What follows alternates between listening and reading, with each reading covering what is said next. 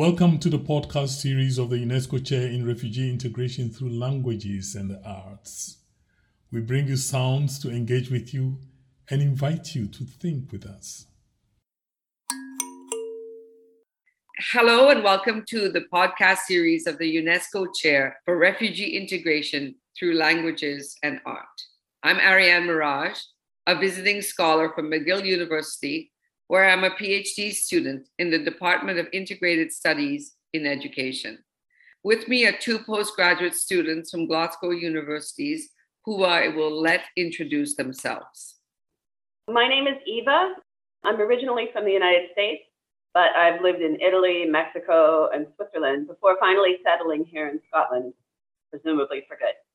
I'm doing my PhD on linguistic barriers to higher education for refugees in Scotland under the supervision of Alison Fitzgerald. My name is Sausan. I live in Edinburgh. I'm originally from Egypt. I'm settling here in Scotland for 7 years. I'm an MPhil student at the Glasgow University. My research is about understanding the role of language in integration journey. So the title is ESOL from Refugees' Perspective. Thank you. So I'll just give you a little background of my research. As you know, education is globally hailed a panacea, yet there's limited progress towards educational equity for all learners. More attention needs to be focused on the marginalized and minoritized to strengthen and manifest the ideal of education as a basic right. Considering the continual global refugee crisis, concerns about equity have gained importance, actually. So for minority groups, such as refugees, to overcome obstacles to academic achievements and challenges faced both personally and socially, fair and inclusive education is essential. So there's a growing need to understand what education programs for refugee background students fail to consider. That is, the specific challenges that these youth face.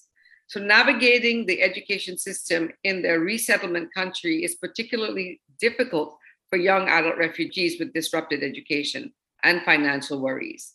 So these obstacles often create anxieties and hopelessness and can lead to academic attrition.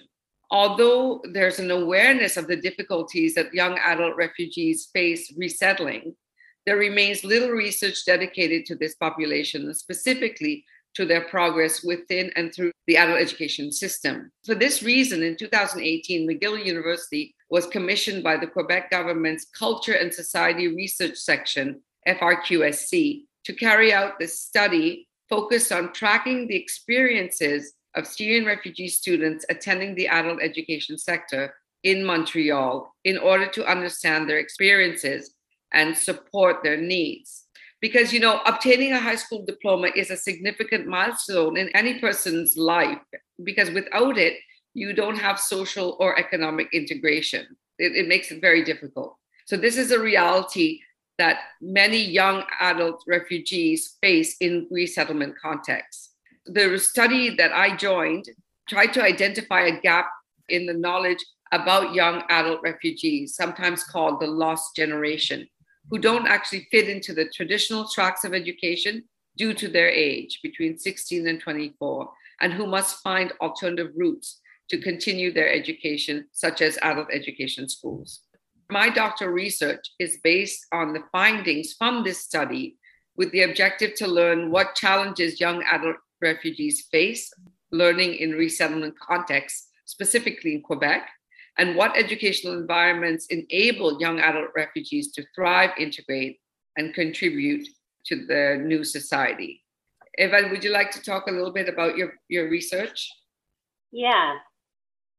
So my research is also into accessing higher education for asylum seekers and refugees, and to a certain extent to any underrepresented group in Scotland. However, I started out my research with the plan to work with asylum seekers and refugees directly and to document their accessing or attempting to access higher education and university here, and in particular, accessing the quality of language instruction needed for university. And long story short, over the course of time, I decided that it would be better for me to get out of the way for researchers with lived experience of asylum seeking and refugee status to do that kind of work with that particular group. And instead, I decided that there was a gap in the literature of, research looking into the gatekeepers into university. So that is what my research, that's the current direction of my research. And I'm basically documenting the many networks of individuals, either at universities themselves, but also in partnership with third sector or government organizations or volunteer groups or working groups of academics that are sort of producing workarounds for restrictive language policy, immigration policy, and also just trying to pave the way language-wise for refugees to go to university and to fulfill their aspirations, which I also feel that aspirations of these students are somewhat overlooked, even within ESOL, with publicly funded ESOL, which tends to focus on preparing migrants and refugees for immediate integration into the workforce, even if into very low skilled work. So that's basically that's what my research is about. Very fascinated. In fact, there's a lot of links with what's happening in Quebec as well. Sausan?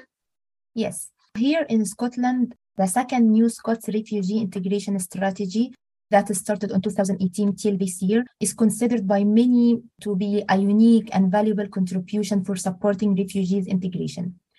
This current strategy is about to come to the end of its cycle. There will be soon a third iteration coming for this strategy.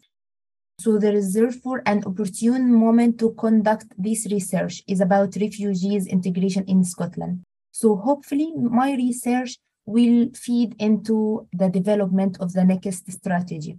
The focus of this research will be mainly on the role of language in refugees' experience, and also reviewing literature. I find decent amount of literature about ESOL provision from stakeholders, but what is missing that the point from refugees themselves. I want them to speak about themselves, to express their needs, and how ESOL can be improved to include all of them.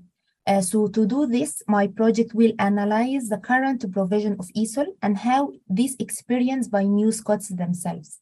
In addition, the research aims to develop innovative tools to improve the integration process in Scotland.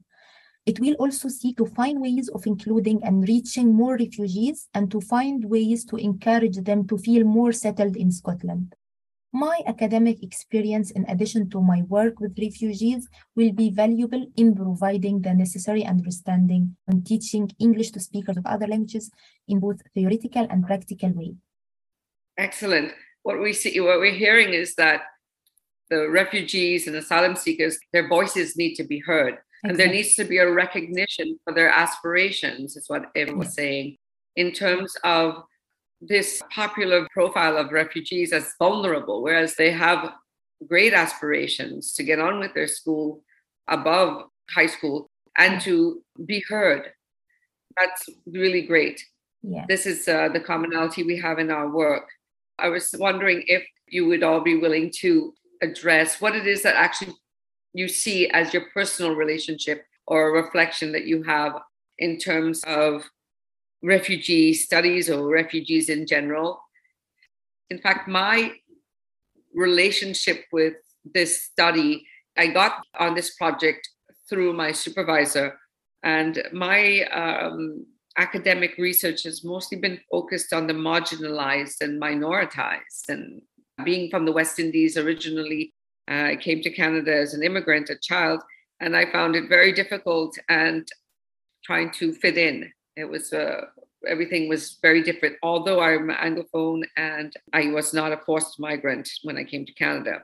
Later in years, I became an expat mother and wife, and I moved with my children and my husband every 2 to 3 years for different projects for my husband. And each time I found myself I think it was disconnected, I could say, because I didn't know the culture, I didn't know the language, I didn't have an idea of the currency and how people functioned. I didn't know how to navigate the system. I didn't have any family. I didn't have any friends in each of these places, practically all the continents we lived on.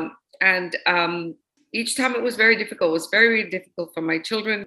They had to face all these challenges every time. And in that way, I empathize with refugee parents who have their children in a new system, in a new school, in a new world, and they don't know how it functions, how, for example, the students I've been working with, trying to understand the challenges they face. A lot of the challenges is not knowing really how the system works and the connection they have with their family in a place where they don't really have any connection outside to supports, and how difficult all that can be. My situation, I wasn't forced and I was an Anglophone. Although these privileges I had did not save me from the human part of it, the difficulty of trying to integrate and to fit in. So I see a link from that perspective with my study. I have some overlapping with Ariane's experiences. Since 2004, I have been a trailing spouse to an academic.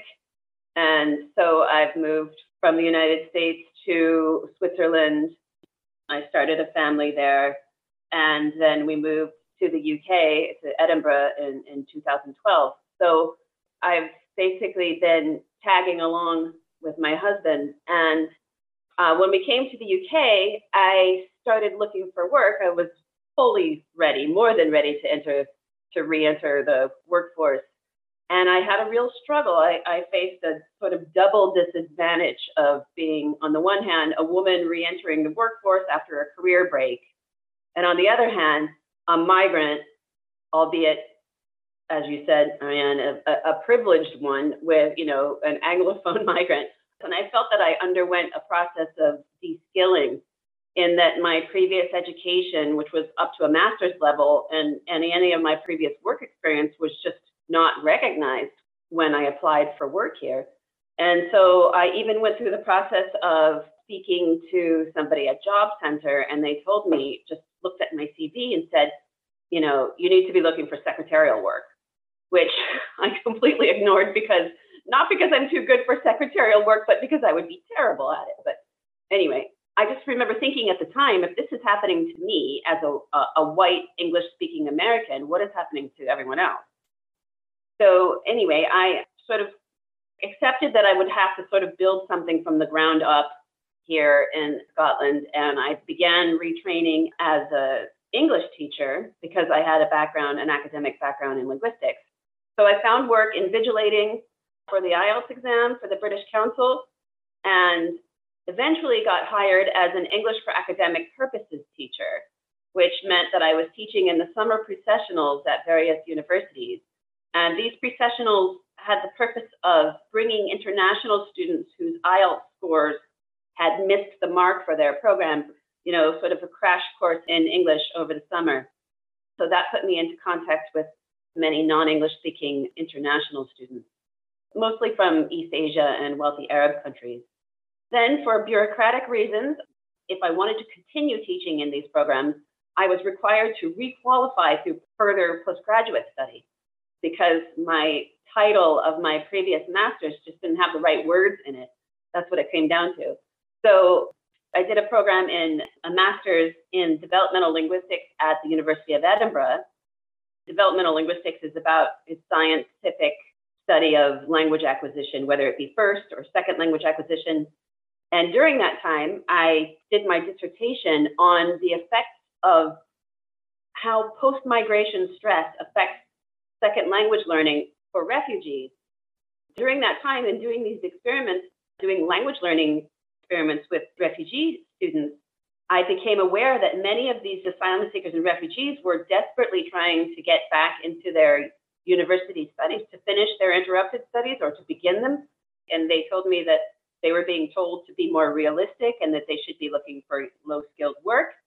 And I just felt from my own experience, which is much less disadvantaged, that really bothered me in a sort of productive way, because then I decided to operationalize that frustration from my own experience and seeing it happening to other people into my PhD work.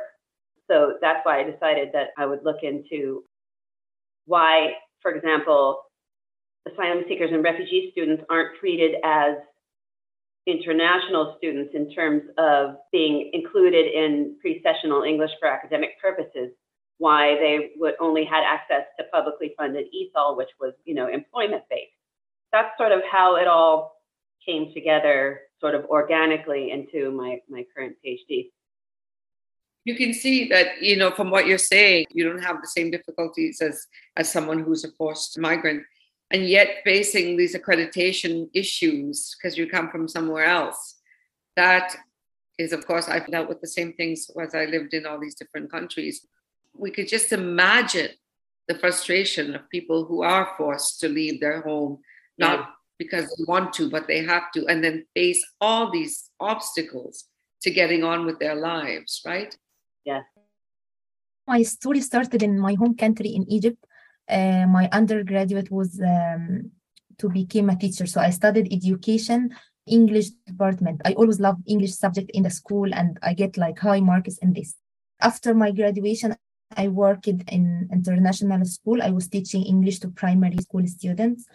Then after the situation became not good in Egypt, after the military coup and everything, we had to find another home for ourselves. So when I was in Egypt, I used to have like Syrian neighbors who came to live in Egypt as a safe place. And I always feel, they must be unsettled, they must miss their country. And I always think how to help them, how to make them feel welcome. So that was my relationship with them as neighbors. But I never imagined that I can be in this situation. So after I got married, 1 year later, we find ourselves, my husband was TV presenter, and he was revealing the unheard truth of what is happening in Egypt. So of course, he wasn't liked by the government. So we need to find like safe place to live and start our life. At this time, I had my baby, she was like 40 days. And at this point, my husband said, no, we have to go out. We traveled to many countries before arrive to the UK, because his friend, they say, you have a good case to seek asylum in like Holland or the UK or any country, because if your passport came expired, you won't be able to travel to anywhere. So you have to get like passport for yourself and make papers. So we arrived to the UK after a long journey. And what happened that I was expecting myself to speak English. I'm English teacher in Egypt, so I thought I'll be very fluent. But what happened that I was looking at the officer at the airport, and I didn't figure out what he's talking about, what he's speaking. He's speaking so fast for me, so I can't catch any of what he's saying. And my husband say, oh, you should translate for us. You're English teacher. I say, no, I can't understand anything. And for you to try to recall all the separate vocabulary that you have, I have like a bank of vocabulary, but to collect them in meaningful sentence, it was a disaster for me. So I say, no, we should ask for interpreter for us. I can't communicate. So I was, feeling disappointed. I have all this knowledge and I can't speak with them at the airport. So it was in my mind, like something in my mind, I want to know more. After 2 years, when we started feeling more settled, I studied TESOL Masters at Edinburgh University. It's teaching English to speakers of other languages. And I attended the pre-sessional course that Eva was teaching at this year. It was really helpful for me. And then I studied the TESOL Master. And then when Eva sent me this advert about this MPhil opportunity, about refugee integration, and she said, you should make a proposal for this program. It's really matching to your life and your study and everything. So I try to make my proposal to link between what I study in ESOL and refugee integration. So I submit my proposal, and Alison, she made the interview with me, Alison, and then they like the proposal. They say, yeah, we like this link between the language and how this could feed into the refugee, improving the experience of refugees and how they integrate. And then, yes, I got the scholarship from the UNESCO, and I started doing it, yeah. we maybe should clarify, Alison is UNESCO Chair for Refugee Integration through Languages and Arts. And she is the person who invited me to be the visiting scholar and mentor me while I'm here for this month that I've been here from McGill. And we all have that link in common, which has brought us to this podcast today. I'm fascinated, Sausan, how did it feel to realize that your neighbor, who was a Syrian refugee for whom you felt a lot of pity and sadness, and to be surprised that your path was heading that way, coming here? Of course, circumstances and everything is quite different, but to have to leave your home by force. Exactly.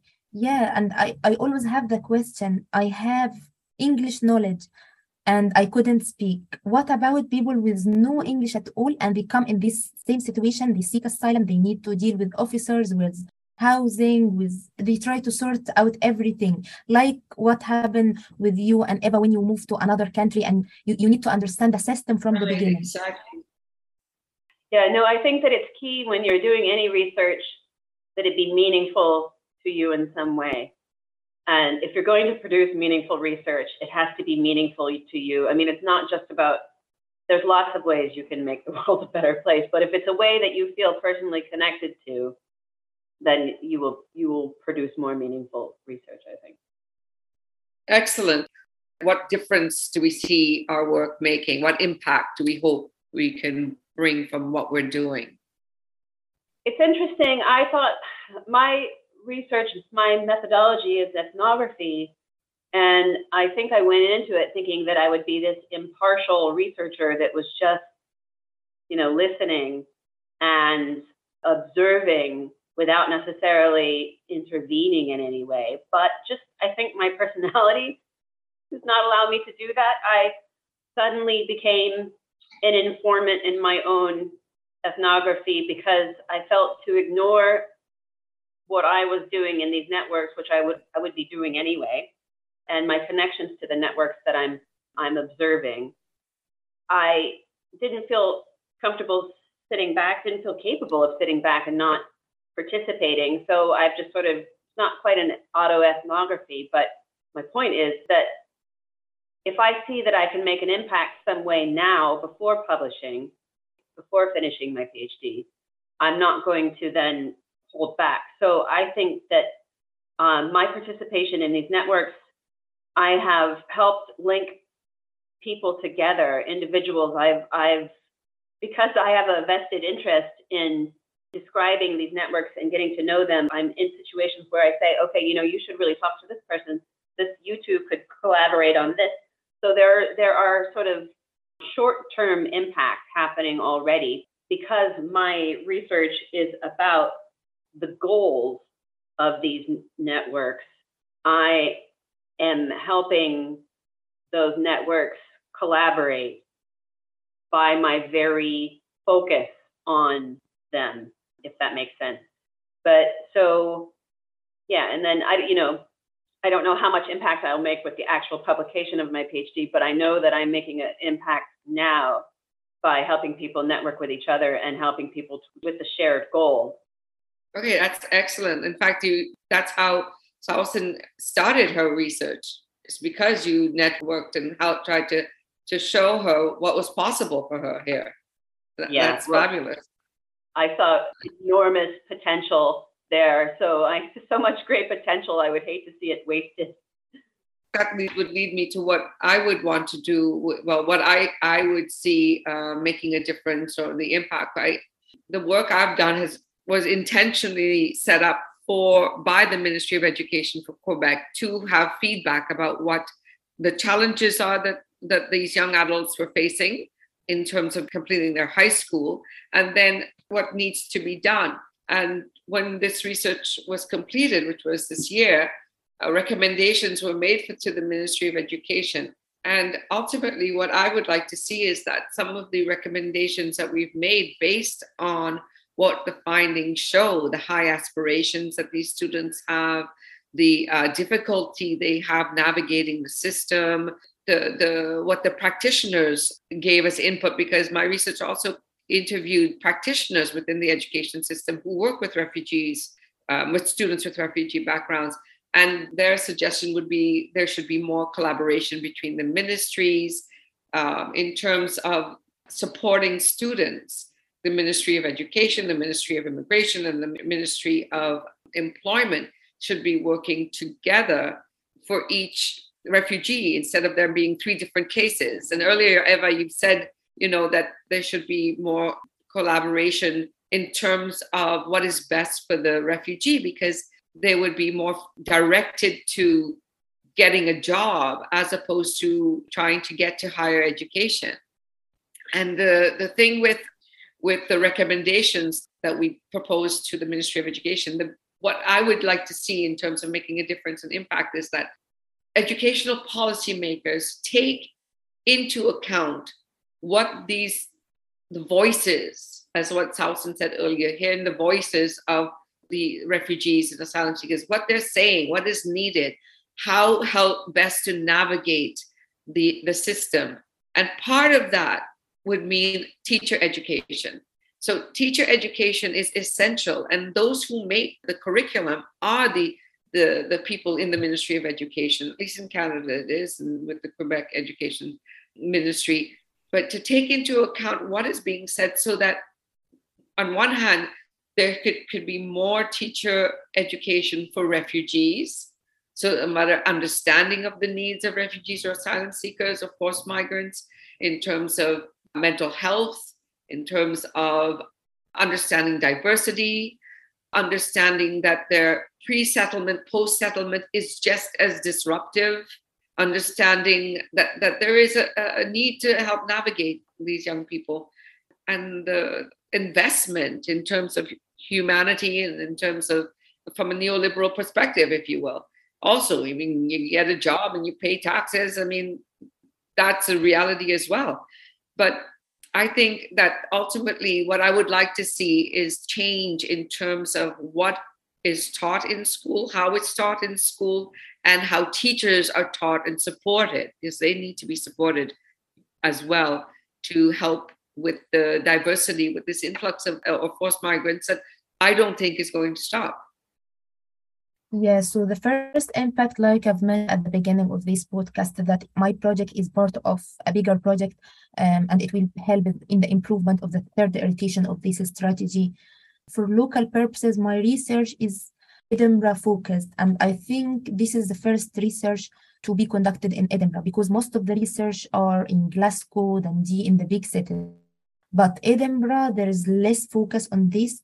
So I'm very happy to focus, because what I've experienced here, that when I ask about any refugee matters, they say, oh, we don't have a council for refugees. You should ask the Refugee Council in Glasgow.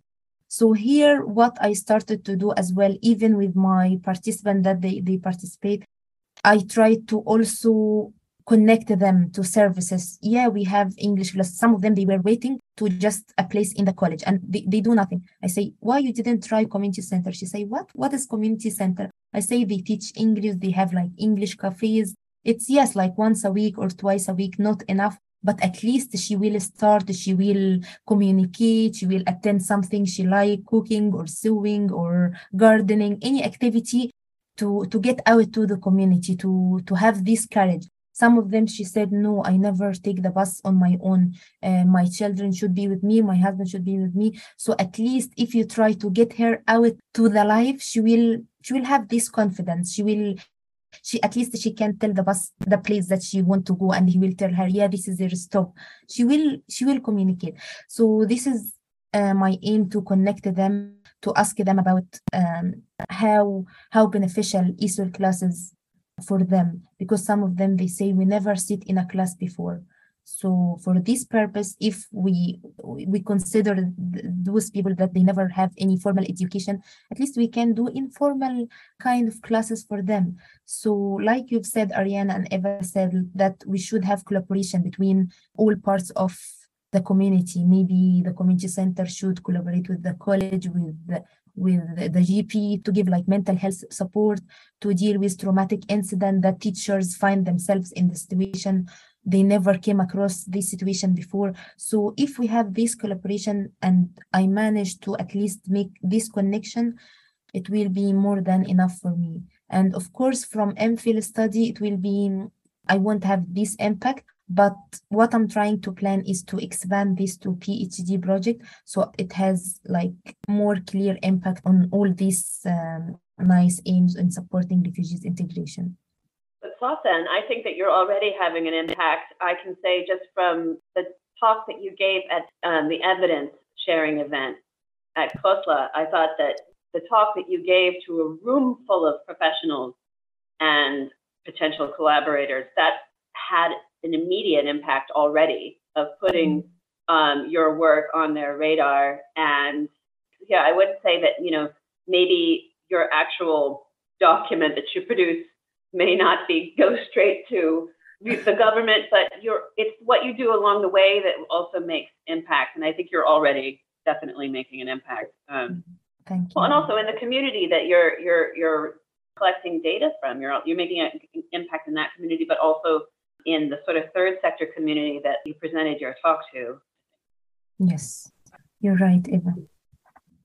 And through Eva, I was able to go to see Syrian Futures, a film that was made by young adults who reiterated the exact same issues that the students that I interviewed in Quebec from Syria, that they were facing.